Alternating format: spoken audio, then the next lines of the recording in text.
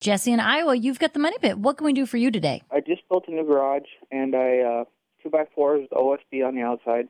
I put Tyvek on the outside and vinyl siding. Now, I have unfaced insulation in the walls, and I got faced insulation on the ceiling. Now, I live in the Midwest, so it gets hot in the summer and cold in the winter.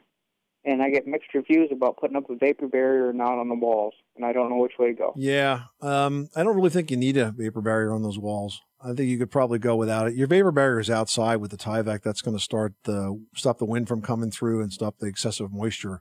And it also breathe. You know, if you're going to use fiberglass on the exterior walls, it's got to breathe. So I wouldn't put a second vapor barrier on the inside. What about with the cars when they're wet in the winter and stuff, when the moisture gets trapped in the walls? Well, certainly, there's going to be some level of humidity in there, but that's normal. I mean, that all fiberglass insulated walls have that level of dampness. I'm just concerned that if you have vapor barriers on both sides, it might trap that moisture inside and make it harder to dry, and then you can get some mold and mildew issues, which you really want to avoid. I'm going to put OSB up on the inside, too. Is that going to change anything?